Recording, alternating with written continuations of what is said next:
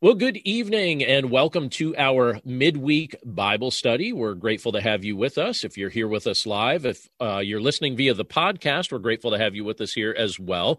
We have guests tonight that'll be joining us for our question and answer time in just a little bit from a variety of states. We always seem to have a majority Pennsylvania crowd. So those of you listening from other states, you need to see if you could give Pennsylvania a little competition. But tonight we have Pennsylvania with us. We also have Colorado with us. We have New Hampshire, and we have Virginia. And so we're just grateful for our guests that are on the call this evening, joining in our discussion in just a little bit.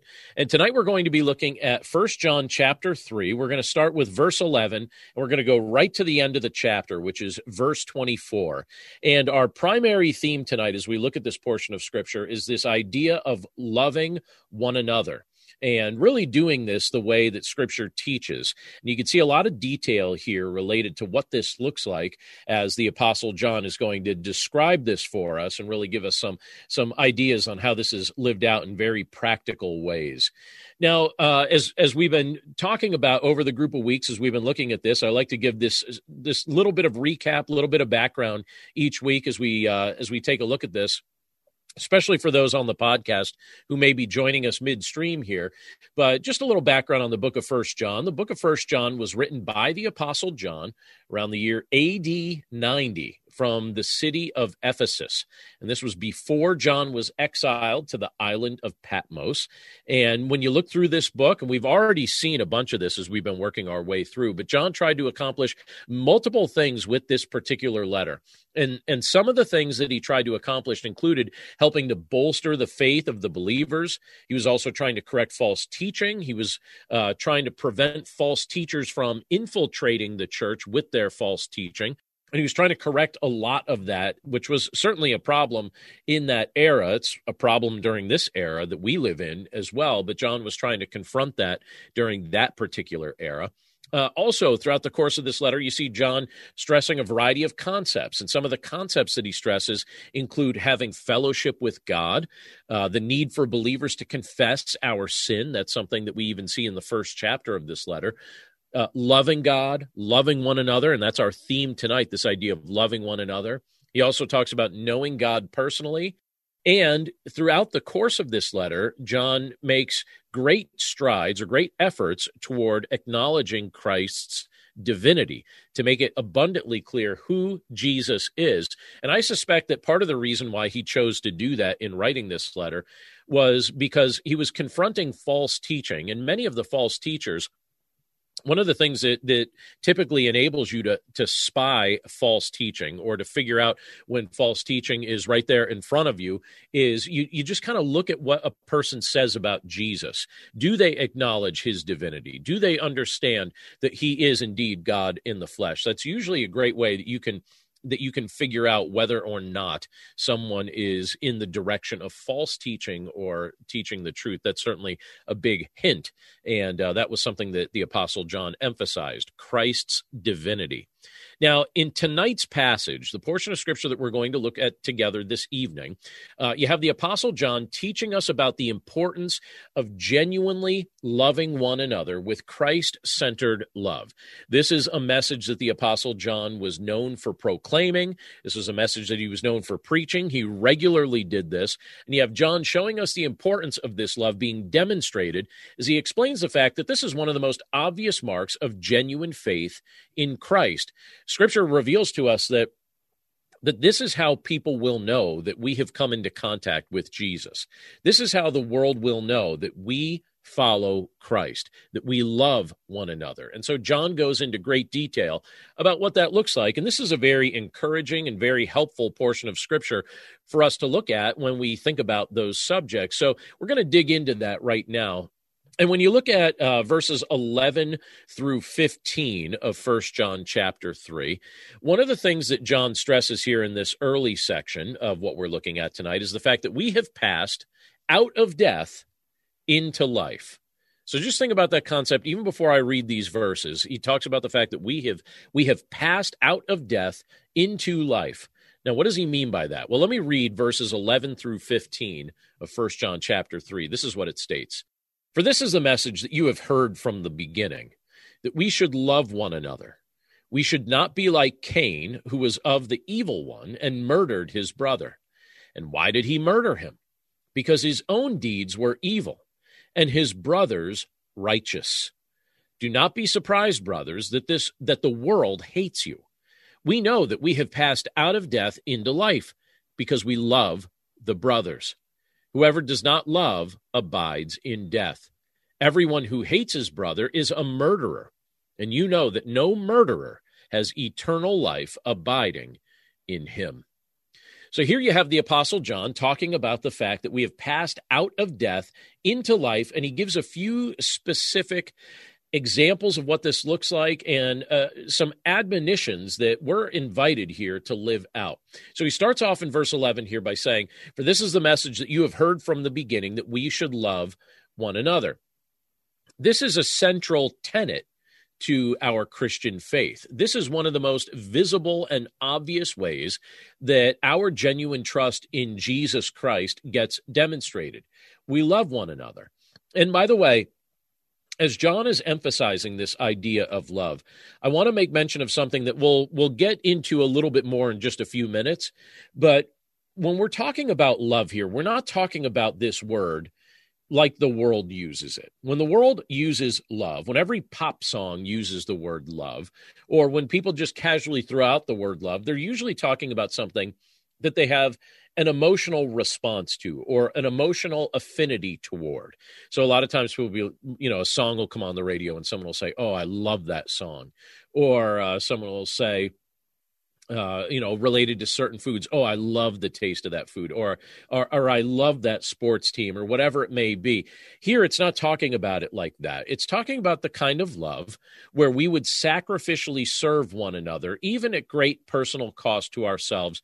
We would seek what is best for somebody else. This is the kind of love that our Lord shows us, and this is the kind of love we're invited to show one another. This is not a term that is dependent on how we feel. And again, we're going to talk about that in more detail in just a minute. But I just want to say that at the beginning here, we're talking about the idea of offering something to somebody that is for their benefit. You're seeking what's best for somebody else sometimes at great personal cost to yourself. That's the biblical kind of love that's being mentioned here. And here we're told an example of who not to be like. Now, even before I read this in verse 12, I just want you to think about your experience growing up, or if you're a parent, some of the things that you have just challenged your children with. There are probably people over the course of your life that your parents told you, "I don't want you to act like so-and-so," or "I don't want you to copy the things that I see so-and-so doing on TV. Don't let that person be your example." There's probably people you've told your children, "Don't copy so-and-so because they're not somebody that's really giving you a good example." Well, here you have John, who speaks to the church like a father to a child. And here he's saying to us, we should not be like Cain. And he's lumping himself into this as well. He says, we should not be like Cain. Now, who is Cain? Well, if you remember back in the earliest chapters of the book of Genesis, you have Adam and Eve, and then they have multiple sons. They have Cain, they have Abel. Later on, they have Seth. They have other children as well.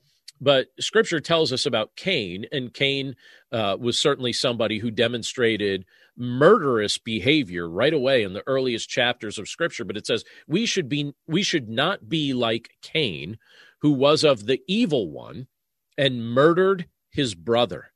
And why did he murder him? Because his own deeds were evil and his brother's righteous. So here you have John saying, right, here's the example that you should not emulate. You should not be like Cain. Cain looked at the deeds of his brother Abel, and he looked at Abel's faith being lived out, and instead of embracing that and instead of supporting that, Cain actually was jealous of that and murdered his brother. And John answers the question, why did he murder him? Well, he murdered him because Cain's own deeds were evil and his brother's deeds were righteous. And so you could see a jealousy. You can see a covetous response. You could see a disdain on Cain's part. that just fomented into hatred, and then that hatred resulted into murder, or it led to murder. It's just like what Jesus tells us elsewhere in Scripture, particularly in the Sermon on the Mount, where he reveals to us that if you hate somebody, that's effectively like murdering somebody in your heart, because when you foment hatred in your heart, what you're doing is you've got the seed of murder there that you're nurturing and you're feeding, and murder is the end result of hatred that's been allowed to develop. And so we're told here that Cain's own deeds were evil, his brother's deeds were righteous, and Cain was jealous about it. And then John gives us kind of a broader application of this in verse 13, but he says, "Do not be surprised, brothers, that the world hates you." And what I see him doing here is he's equating the hatred of this world, or the jealousy of this world toward you, with the same kind of root problem we saw with Cain and Abel. Cain looked at Abel, and he saw Abel doing what was righteous, living out his faith. So Cain was jealous of that. He was bothered by that. The world looks at us as believers, and it hates us. In many respects, it hates us because what it sees is the righteousness of Christ on display in how we interact with one another, in how we respond to circumstances. At times, this world gets jealous of the righteousness that it sees from those who follow Christ. And so John says, don't be surprised, brothers, that the world hates you. Don't be surprised. It shouldn't be a shock, because we've seen this issue from mankind's earliest days.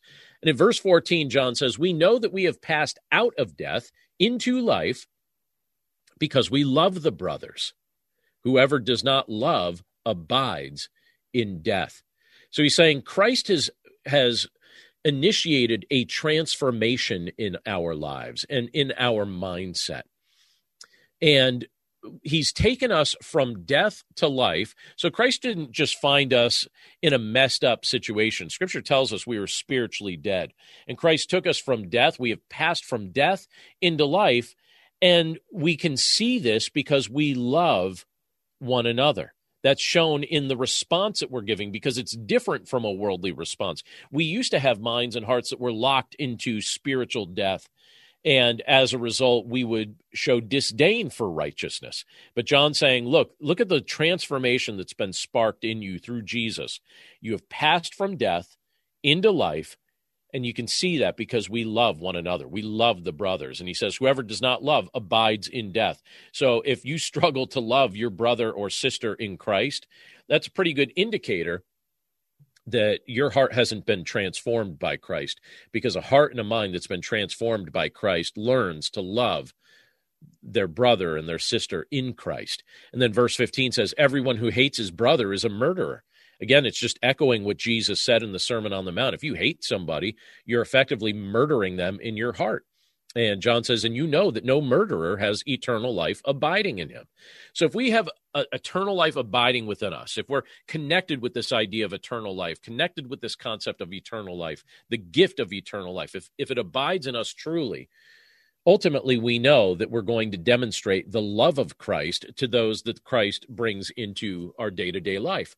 Now let's jump into verses 16 through 18 of 1 John chapter 3, because John elaborates on this a little bit further. And as we said just a few moments ago, he shows us that love is an action, not merely an emotion. Again, many people treat love like it's an emotion, but love is an action. In verse 16 down to verse 18, John says it this way. He says, by this we know love, that he laid down his life for us, and we ought to lay down our lives for the brothers. But if anyone has the world's goods and sees his brother in need, yet closes his heart against him, how does God's love abide in him? Little children, let us not love in word or talk, but in deed and in truth. I love that portion of Scripture. It's very powerful. It's very helpful. But here, John shows us that, again, love is an action. And the greatest example of this is the work that Jesus Christ accomplished on our behalf.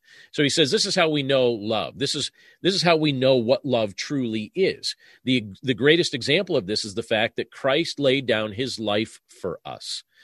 And so Jesus didn't just tell us he loved us. Jesus didn't just hint at the fact that he loved us. He experienced physical death on our behalf. And he did that for us as he rescued and he redeemed us. And he gives us an example of laying down our lives for one another. Now, that could certainly involve giving your life for someone in a protective way or something of that nature. It could also be just having a sacrificial spirit toward your brothers and sisters in Christ, that you would lay down sometimes even just your preferences. I always get a kick out of when I'm doing marriage counseling, and I bring up scriptures like this. Particularly, I tend to target them at husbands based on what it says in Ephesians chapter 5 about the husband loving like Christ.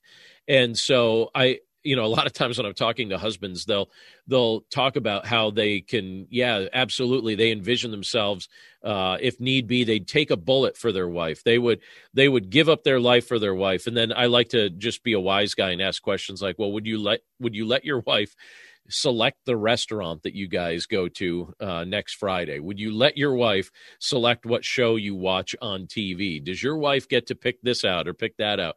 And it's like, well, that part's a little bit of a struggle, but I envision, going down in a blaze of glory for my wife at some point. It's like, okay, well, what would it look like to lay down your life for your wife or lay down your life for somebody even before you get to that spot of physical death? I think sometimes there's a mindset and an attitude that Scripture wants us to demonstrate on a daily basis as we live our lives as a living sacrifice, not just as somebody that, maybe in our final breath would lay down our life for somebody else. But here, John gives us another example of love in action. And he says it this way. He says, if anyone has the world's goods and sees his brother in need, yet closes his heart against him, how does God's love abide in him?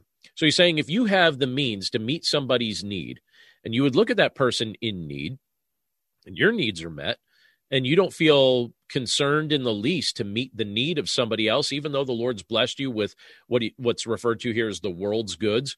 So, just resources here on this earth that you're a steward of. If as a steward of those things, your heart isn't even touched to help a person in need, how could you say that God's love abides in you? Because when the Lord looks at us, he doesn't look at what he has and selfishly hold on to it. He was even willing to give his son for our benefit. And if he's willing to give his son for our benefit, how much more should we be willing to utilize the things that we've been given in this world to bring some relief and bring some help to other people who might need it? And so John's saying, little children, let us not love in word or talk, but in deed and in truth. So let's not just be talkers. Let's be doers. Let's be people who live this out. Well, John speaks about these things a little bit further when we get into verses 19 through 22, and he transitions the thought here to our relationship with the Lord and what it looks like to have confidence before God. So let me just express it this way. Do you have confidence before God? If you were to stand in front of the Lord right here, right now, would you be confident that would go well, that you could stand before him, that you could beseech him, that you could make requests of him? Here in verse 19 down to 22, John says it this way. He says, by this we shall know that we are of the truth and reassure our heart before him. For whenever our heart condemns us, God is greater than our heart, and he knows everything. Beloved, if our heart does not condemn us, we have confidence before God. And whatever we ask, we receive from him, because we keep his commandments and do what pleases him. So there's a variety of things that John's talking about here that all kind of fit with this idea of the confidence that we can have before God. But again, he says here, by this we shall know that we are of the truth and reassure our heart before him. Well, why would our heart need some reassurance from time to time? Well, you and I know we struggle with a variety of things. And there are seasons in my life where my faith has felt very strong and seasons in my life where my faith has felt very weak. And there are times when we need some reassurance, even of things that deep down we know. It just helps to be reassured of these things and bring these things to the forefront of our thinking. And here he's saying sometimes our heart needs to be reassured before the Lord. And he says in verse 20, for whenever our heart condemns us. And I think that's an interesting statement. Because I think our hearts condemn us more so than we receive condemnation from just about any other source. Now, there certainly may be people in your day-to-day life who are very condemning toward you.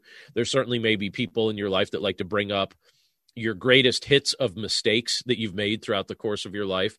And at times, it's very easy for us to think back on moments that we are not that crazy about, moments that we're not that pleased with, moments that we maybe even feel ashamed about. And so our hearts at times can drift toward those moments and start thinking about those things a little too much.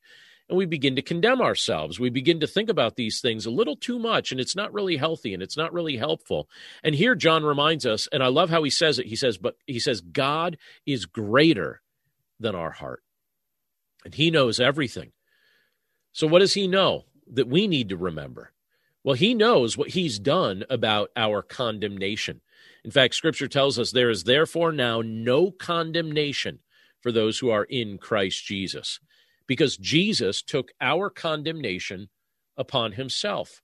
So if our hearts are still condemning us after we've come to faith in Christ, what we need is a healthy reminder, a healthy reassurance of the truth of the gospel, because that lie of condemnation that we're repeating to our hearts, it needs to be replaced with the truth. And the truth is Christ took our condemnation upon himself. And God knows this, right? The Scripture tells us God is greater than our heart, and he knows everything. He knows this, and we need to know this as well. And I'm thankful that his word reminds us of this truth. And then in verse 21, it says, Beloved, if our heart does not condemn us, we have confidence before God. So as we understand and apply the truth of the gospel to our hearts, and as we recognize that Christ took our condemnation upon himself and that we are no longer condemned, Scripture reminds us we have confidence before God. Knowing that we have been forgiven, knowing that we've been set free, we can step right into the presence of God and recognize that we are welcomed there, not cast away from his presence. And here, John even talks about how this applies in regard to our prayer life. He says, and whatever we ask, we receive from him because we keep his commandments and do what pleases him. And he's going to go into specific detail of what that looks like to do his commandments and please him. And here's a hint. The Lord's pleased one way, ultimately by faith. And that faith works itself out in obedience. But we're told here, whatever we ask, we receive of him. That we can ask the Lord for things, that we can come before him, that we can make requests of him. And ultimately, as we walk by faith, as we trust in him, as it shows itself to be genuine, that faith showing itself to be genuine as we actually obey his instruction, we can have confidence as we come before the Lord and ask for whatever is needed, that the Lord hears us and he will answer us in accordance with his will. And the answer he gives us is always going to be exactly right. There's one other thing that John brings up here that's a continuation of that thought. And when you look at verses 23 and 24 of 1 John chapter 3, we're basically being asked to kind of wrestle with this idea. All right, well, what have we been commanded to do? Because if you look at the previous verse there, if you look at verse 22, it says, and whatever we ask, we receive from him because we keep his commandments and do what pleases him. All right, so what have we been commanded to do? What does it mean to keep his commandments? And why did I emphasize faith when I was saying this idea of keeping his commandments? What connection is there to keeping the commandments and faith? Well, when you look at verse 23, it answers that. It says, and this is his commandment, that we believe in the name of his Son, Jesus Christ, and love one another just as he commanded us. So it's fascinating to look at that because it really simplifies what the Lord's revealed in his word, that we believe in Jesus Christ and that we love one another. So if I believe in Jesus Christ, I'm going to honor the Lord in my life. And if I love my brothers and sisters in Christ, I'm not going to murder them. I'm not going to steal from them. I'm not going to sin against them. These summary statements that you see like this here in 1 John 3:23 really sum up the nature of the other commandments in Scripture, that we believe in Jesus Christ and that we love one another. So what does the Lord expect of us? What does he desire from us? What have we been commanded to do? Again, John says, and this is his commandment, that we believe in the name of his Son, Jesus Christ, and love one another just as he has commanded us. And then he finishes this sentence, or this section, by saying this. He says, whoever keeps his commandments abides in God, and God in him. And by this we know that he abides in us, by the Spirit whom he has given us. One of the benefits and blessings that we have as followers of Christ who genuinely trust in him is the fact that the third person of the Trinity, the Holy Spirit, lives within us. And the Holy Spirit testifies to the truth of the gospel. He testifies to the truth of Scripture. He reminds us of the very things that Jesus taught, the very things communicated in Scripture. And he testifies within us that we are children of God, that we belong to the Lord, that we are known by God, that we are part of his family. He says, and this is, again, I'll read it the way he says it, but he says, and by this we know that he abides in us by the Spirit whom he has given us. So the Holy Spirit testifies to the fact that God lives within all believers. And that's a wonderful thing. And it's a powerful thing. And we're going to discuss these concepts together in just a moment when I open up our gallery here, and we kind of open up with some discussion here in just a moment. A couple quick things before we transition to discussion. First of all, I just want to let you know on June 1st, we're going to be talking about 1 John chapter 4, verses 1 through 6, where it talks about this idea of testing the spirits. So if you want to read ahead, please read ahead, but join us if you're able on June 1st at this same time, 8 o'clock Eastern, where we're going to be talking about testing the spirits from 1 John chapter 4, verses 1 through 6. And also, and if you'll forgive me for doing a little bit of a book plug here, but I'm going to do it anyway, the book release, so my latest book is coming out May 25th. So as I'm recording this right now, that's a week from now. So it'll probably be a little bit less than a week when those of you that are listening to this recording get to hear it.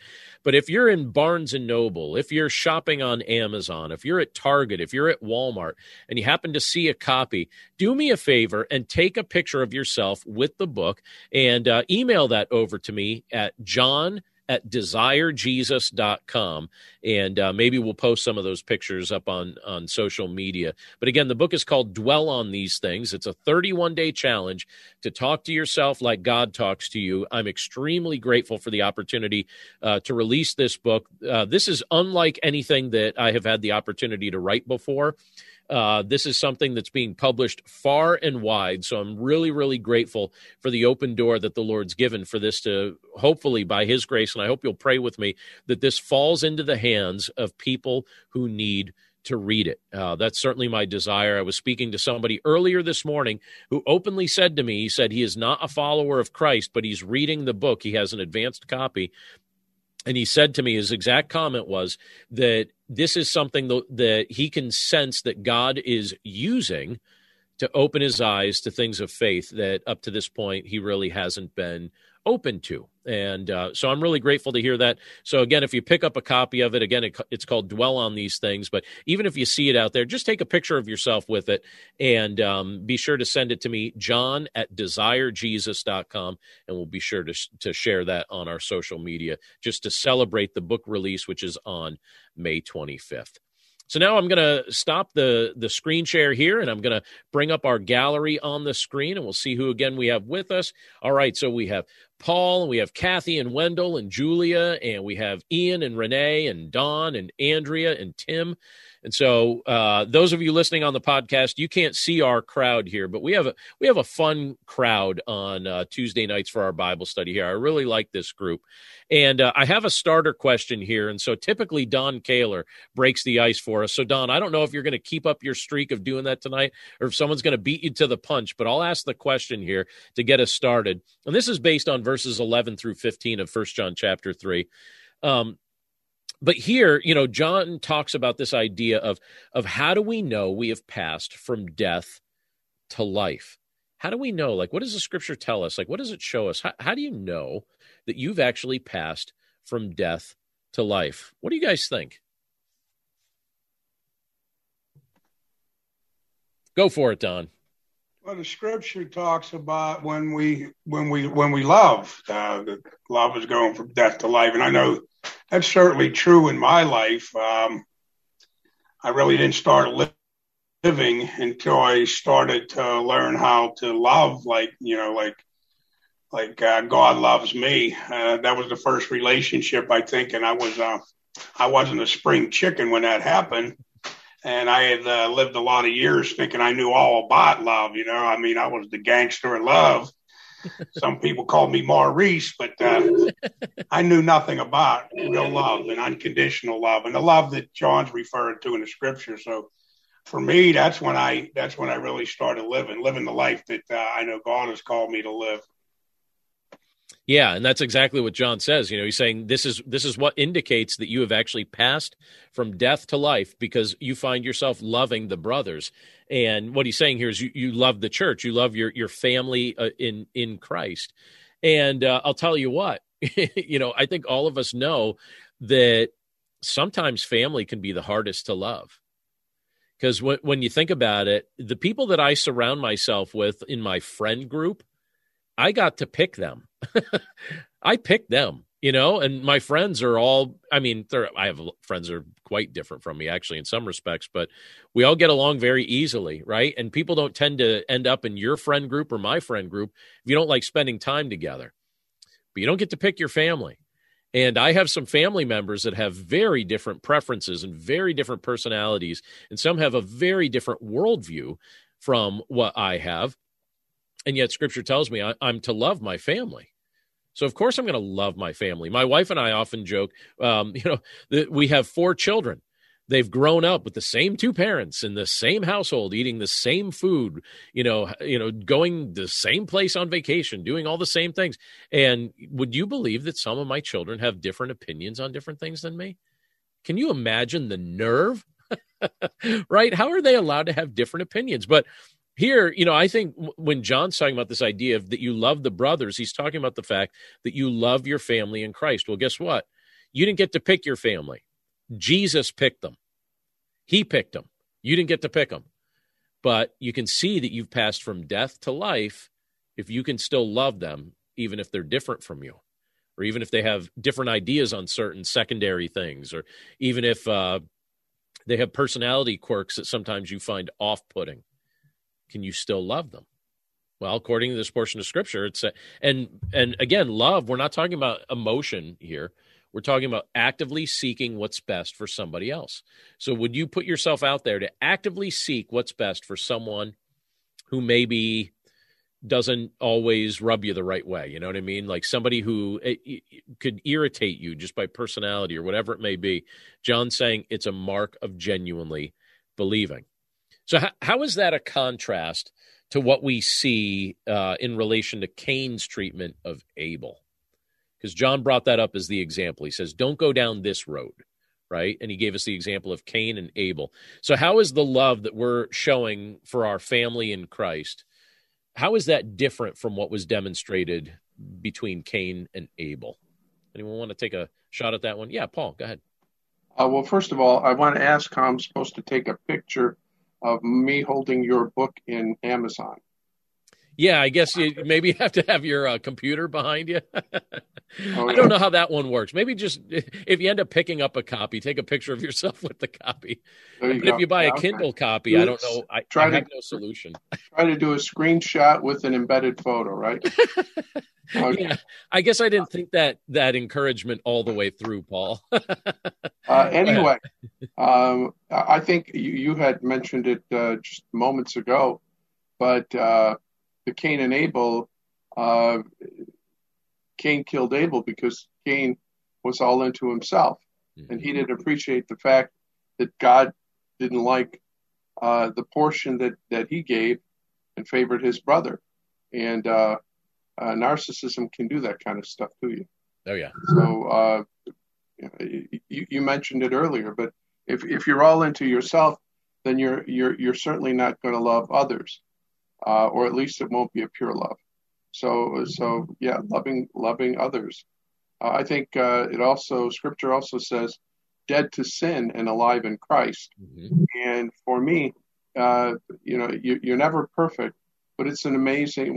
Once I committed my life to God, it was amazing. That you can actually you can begin to distinguish sin from good and proper love from self-centered love. So, yeah, the Lord changes your heart and He gives you His eyes. You find yourself, you see things with His eyes, right? I think that's what you're describing there, Paul. You could see the transformation that He's facilitated within us. And by the way, did anyone, when John also says in that portion of Scripture, the idea of, this is why the world hates us, or, don't be shocked when the world hates you, right? I mean, can you see how that works out? That same murderous spirit that you see in Cain toward Abel. Do you find yourself, I don't know if you've ever really been on the receiving end of that kind of disdain or not, but sometimes it just even comes out in forms of mockery. Should it surprise us if those that don't share our faith kind of look at us, with a certain amount of disdain, especially after what we've already seen with Cain and Abel? I guess it shouldn't be a surprise, right? What do you think, Ian? So to go off of what Paul was saying, I think it's a ministry of the Holy Spirit that allows us to recognize the sin and good and evil. And in the same vein, the Bible says that the Holy Spirit convicts the world of sin. So even unbelievers can recognize sin. And because of that, well, they may not accept Christ, but they will have animosity towards somebody who is a believer who represents a contrast between right and wrong. Yeah, because your life is almost like a confrontation in a way, or a reminder of something that maybe someone doesn't necessarily want to think about. And you brought up the Scripture, it says that the Holy Spirit convicts the world of three things, right? Sin being one of them. Scripture also tells us He convicts the world of sin, righteousness, and judgment. Sin, righteousness, and judgment. So just think about that as like a triumvirate of things that the Holy Spirit is convicting the world of. And even for us as believers, I mean, the Holy Spirit, He convicts me of sin, righteousness, and judgment in the sense that He points me to Him as a solution. But isn't it interesting to have the Holy Spirit working on us from within, and then the unbelieving world still at this point has the benefit of the Holy Spirit working on them from the outside? And Scripture also makes it clear that the Holy Spirit, that He reveals things to people, and He softens people's hearts, and He prepares people to receive Christ. And so just a fascinating thing that we could see the Spirit of God accomplishing in this world. How about this? When we were looking at verses 16 through 18, there you have the Apostle John talking about the fact that Christ laid down His life for us, that this is the ultimate demonstration of love. There is no greater example of that, right? And so, and that's why we're emphasizing tonight the fact that as we're talking about love, we're not just talking about emotional feelings. We're talking about action that gets taken. And so we want to be very clear about that when we look at a portion of Scripture like this, because it's easy to get that jumbled in our minds. But I'm just wondering, just in a practical way for us as believers, can anyone give an example maybe from your own life where the Lord has been teaching you a way for you to lay down your life for others? Maybe just an area where you're laying down your preference for somebody else, or you're laying down your time, or that you're making some area of sacrifice or whatever it may be for the benefit of somebody else. How does it look like just on a daily basis in your life for you to lay down your life for others? Anyone have any good examples of that? Yeah, Ian, go ahead. I think on a very basic level, being a new parent teaches you about God's unconditional love and self-sacrifice in the whole new dimension. Yeah, for sure. I mean, I know that the two of you guys, you have two beautiful young children, and I know that they bring a lot of joy to you, but the fact, so Ian and Renee are part of the church that I have the privilege to lead, but we have an in-person Bible study on Wednesday nights, and we have an online Bible study on Tuesday nights here. And Ian and Renee have two little ones that they have to put to bed on. It's not really practical for you to even get out of a house when you have two little ones. So that's why we get the privilege of being able to see them here on the calls because your life, it really doesn't center around what you feel like doing at this point. It's you taking care of those little ones. So yeah, that's definitely a way that you get to lay down your life for others. It's definitely a very important example. Any other ways that you could think of where just the Lord says, hey, lay down your life for this person this way? Yeah, Julia, I think you had your hand up first. I think kind of having a heart of like looking for people's needs sometimes too. So for example, I'm thinking of work situations where, you kind of get to know your work partners a little bit. And then if you notice something about somebody that you can, if it's appropriate, that you could offer to pray with them, or even just like one thing that I did for some people that I worked with, I went to Israel in December 2018. Oh, wow. And I just had in my heart, I want to buy these scarves for the women that I work with. And so I bought like different patterns and everything, and I gave it to them. And I did it kind of like before they came to the office. And I just put a note that like, this is a gift from me for you from Israel. And each of them, we all had I had different relationships with each one of them, but each of them had this, they all knew I was a Christian. They all had like this, reaction that was so positive. And I knew that God placed that on my heart, but the reaction that I got back, it like confirmed to me that God wanted me to do that.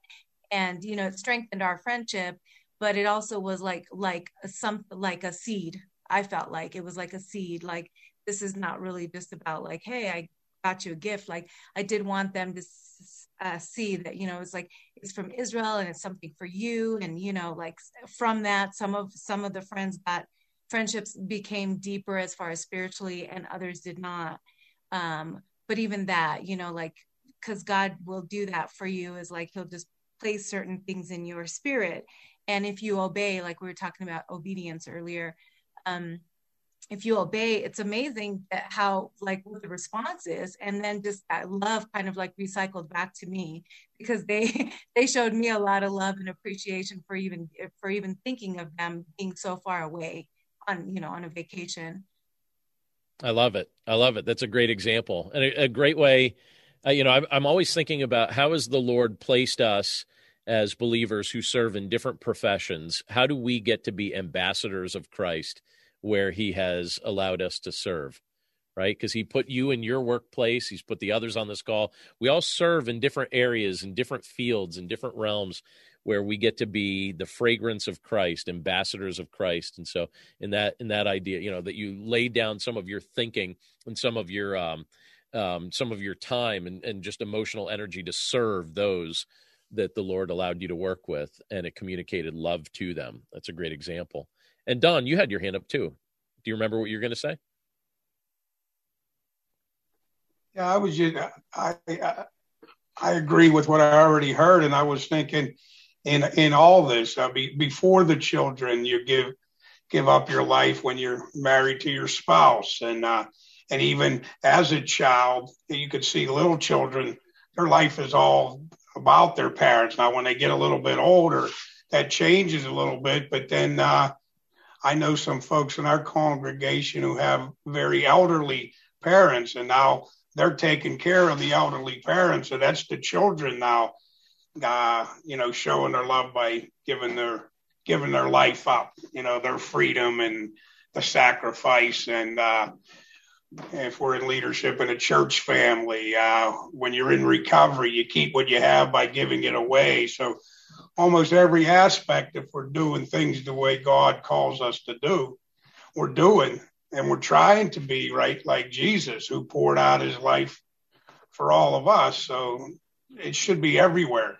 When we give up our seat on the bus, when we let the person go who seems to be in a big hurry, anything we're doing outside of our selfish, me, and do it my way, we are actually giving up our life. And I really like the whole taking a bullet thing, but I think that's kind of easy. We want to be that, Audie Murphy, storming a hill to save the platoon. But yeah, that maybe I could see doing that, but then letting somebody come out in front of me on the Harley, that's a little bit harder to do. And, but I think that's all part of giving up our life, giving up our selfish desires for other people's needs. And whether you're a child, a parent, husband and wife, church family, it all kind of ties into all of those relationships. I have seen Don's Harley, by the way. I've seen that Harley. You still have the same one?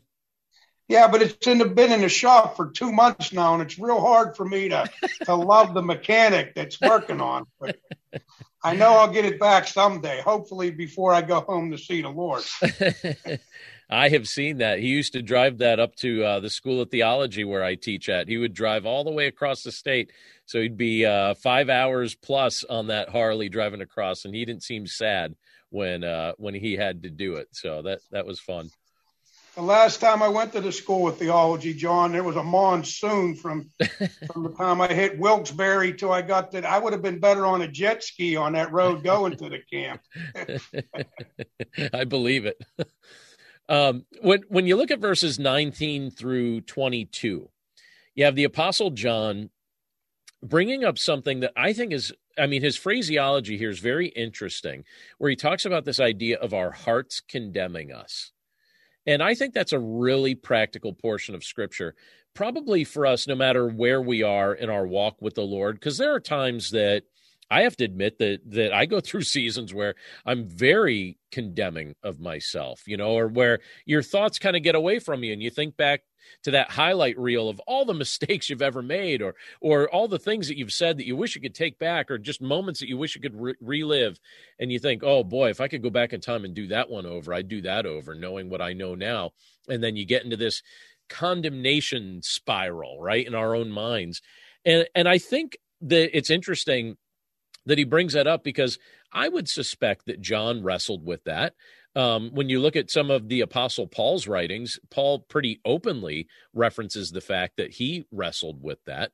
So how do so one of the things that when we were looking at that passage a few minutes ago, I mentioned the fact that I truly believe Jesus is the solution for that condemnation. And I wonder if anyone would elaborate on, if you agree with me on that, how is Jesus the solution for this? And how does that relate to us even having confidence before God in prayer? What do you think? How is Jesus the solution for our hearts dealing with this self-condemnation?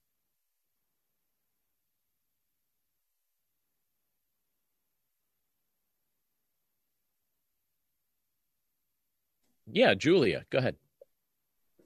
I think part of it is that Jesus forgave us before we even committed the sins. And it says he forgave, those before and after him.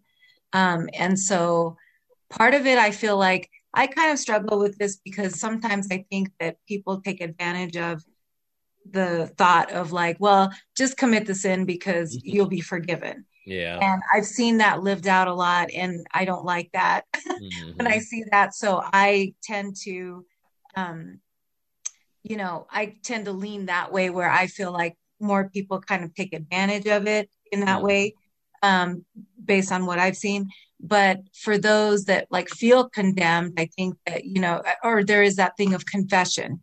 I think that when you confess sincerely to the Lord, like you can feel that drop off of you, because you go through kind of the process of like recognizing like, what did you do, acknowledging it, and so forth. And I think that's a big missing part of where maybe people still continue to feel condemned inside, because they didn't really confess it. They just did it and said, I'm sorry, knowing that they're forgiven. But I mean, we can't trick the Lord. Right. No, so, can't. Yeah. So when we've committed a sin, I think when you're sincere and you confess it, I think there is that. I think, God does confirm once again and release that from your spirit. And then if you're doing it in an not genuine manner, I think it probably does stick with you. Yeah. If repentance isn't really part of this here, it's kind of hard to imagine your conscience not being troubled if genuine repentance hasn't taken place. But isn't it nice to just be, I mean, there's so much benefit Christ brings to our life, including the fact that we were dead and he made us alive in him, right? But even just thinking about the nature of what we've been forgiven of and the fact that Christ was willing to take our condemnation upon himself. I mean, how many of us feel super eager to take somebody else's blame? We feel like we have so much of our own blame, right?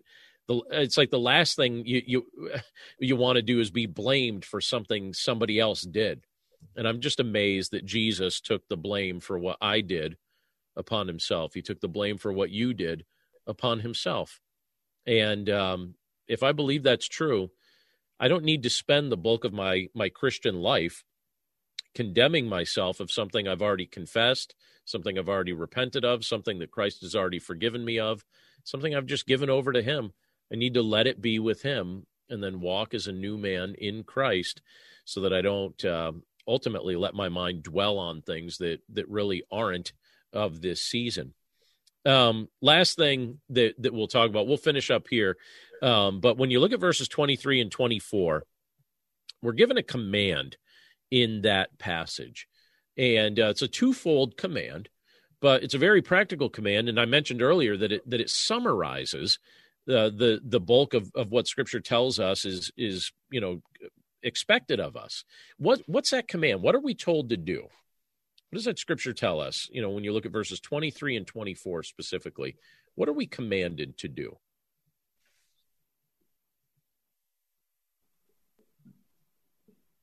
Yeah, Paul. Well, believe in the name of Jesus and love one another. Yeah. Here's a question. All right, let's hear it. Well, we have faith. We believe Jesus to be the Son of God. But what does it mean to believe in the name of Jesus? Mm-hmm. What does it mean to believe in the name? And there's an answer to that, but I'm just curious. Yeah. So do you want me to answer it, or do you have the answer? Go ahead. So when you're looking at when Scripture is talking about this idea of a person's name, it's talking about who they are. It's talking about their authority.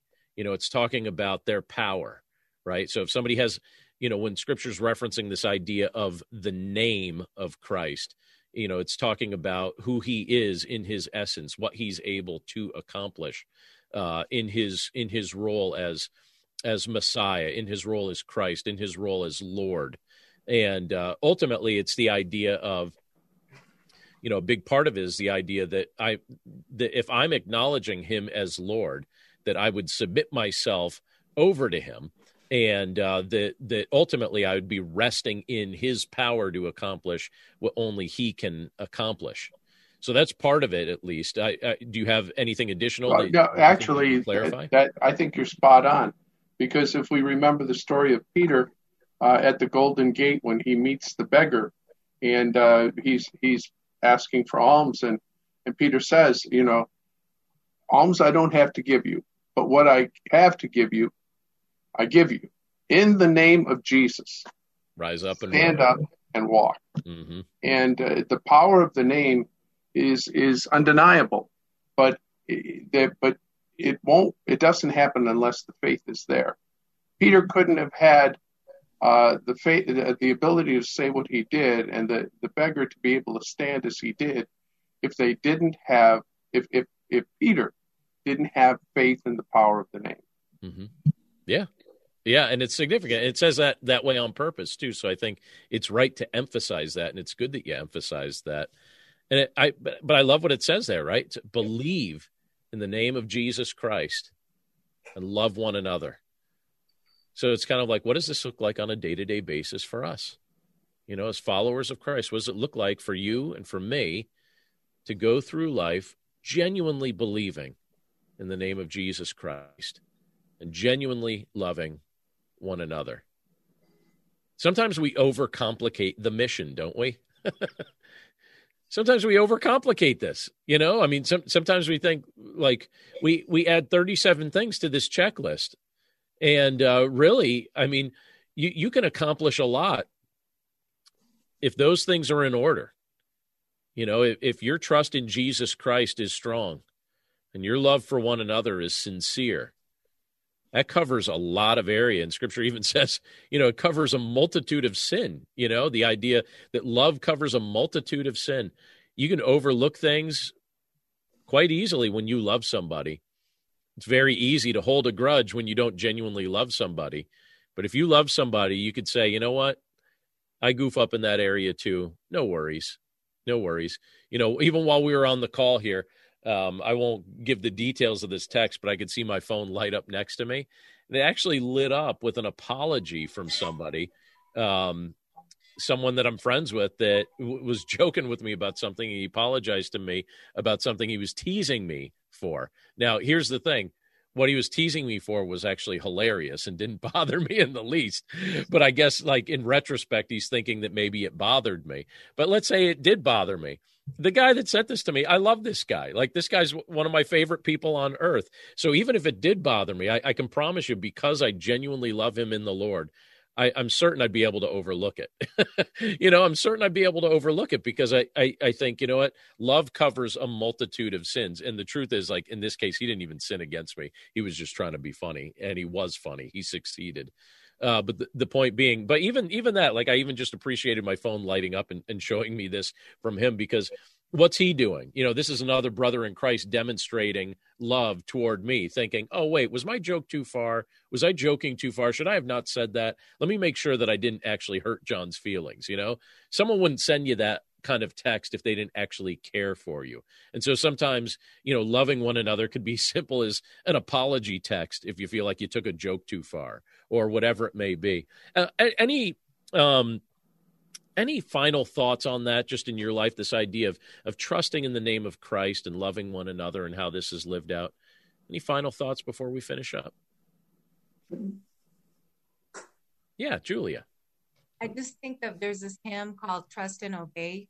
Yeah. I don't know if you guys know it, but I used to sing that growing up, and it's always just kind of stayed with me. And how you said we can complicate things, and it's just so true that, you trust and you obey, and the Holy Spirit does really guide you. Yeah, absolutely. Yeah. That's a song I remember I remember learning that one when I was just a child. That was one that stayed in regular rotation in our church as well. Lovely.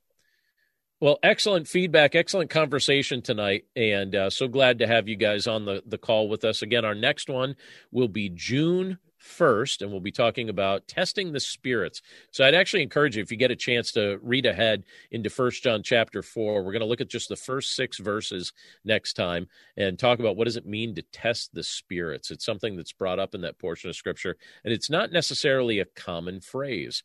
So we'll talk about that, talk about what it means in 2 weeks. Again, if you're listening on the podcast, we'd invite you to join us. That'll be June 1st at 8 p.m. Eastern Time. And if you'd like some more information about our Bible study topics, or if you would like the link to be able to join us for one of these Bible studies live, just go to desirejesus.com/Bible study, and you'll be able to find the link to join us right there.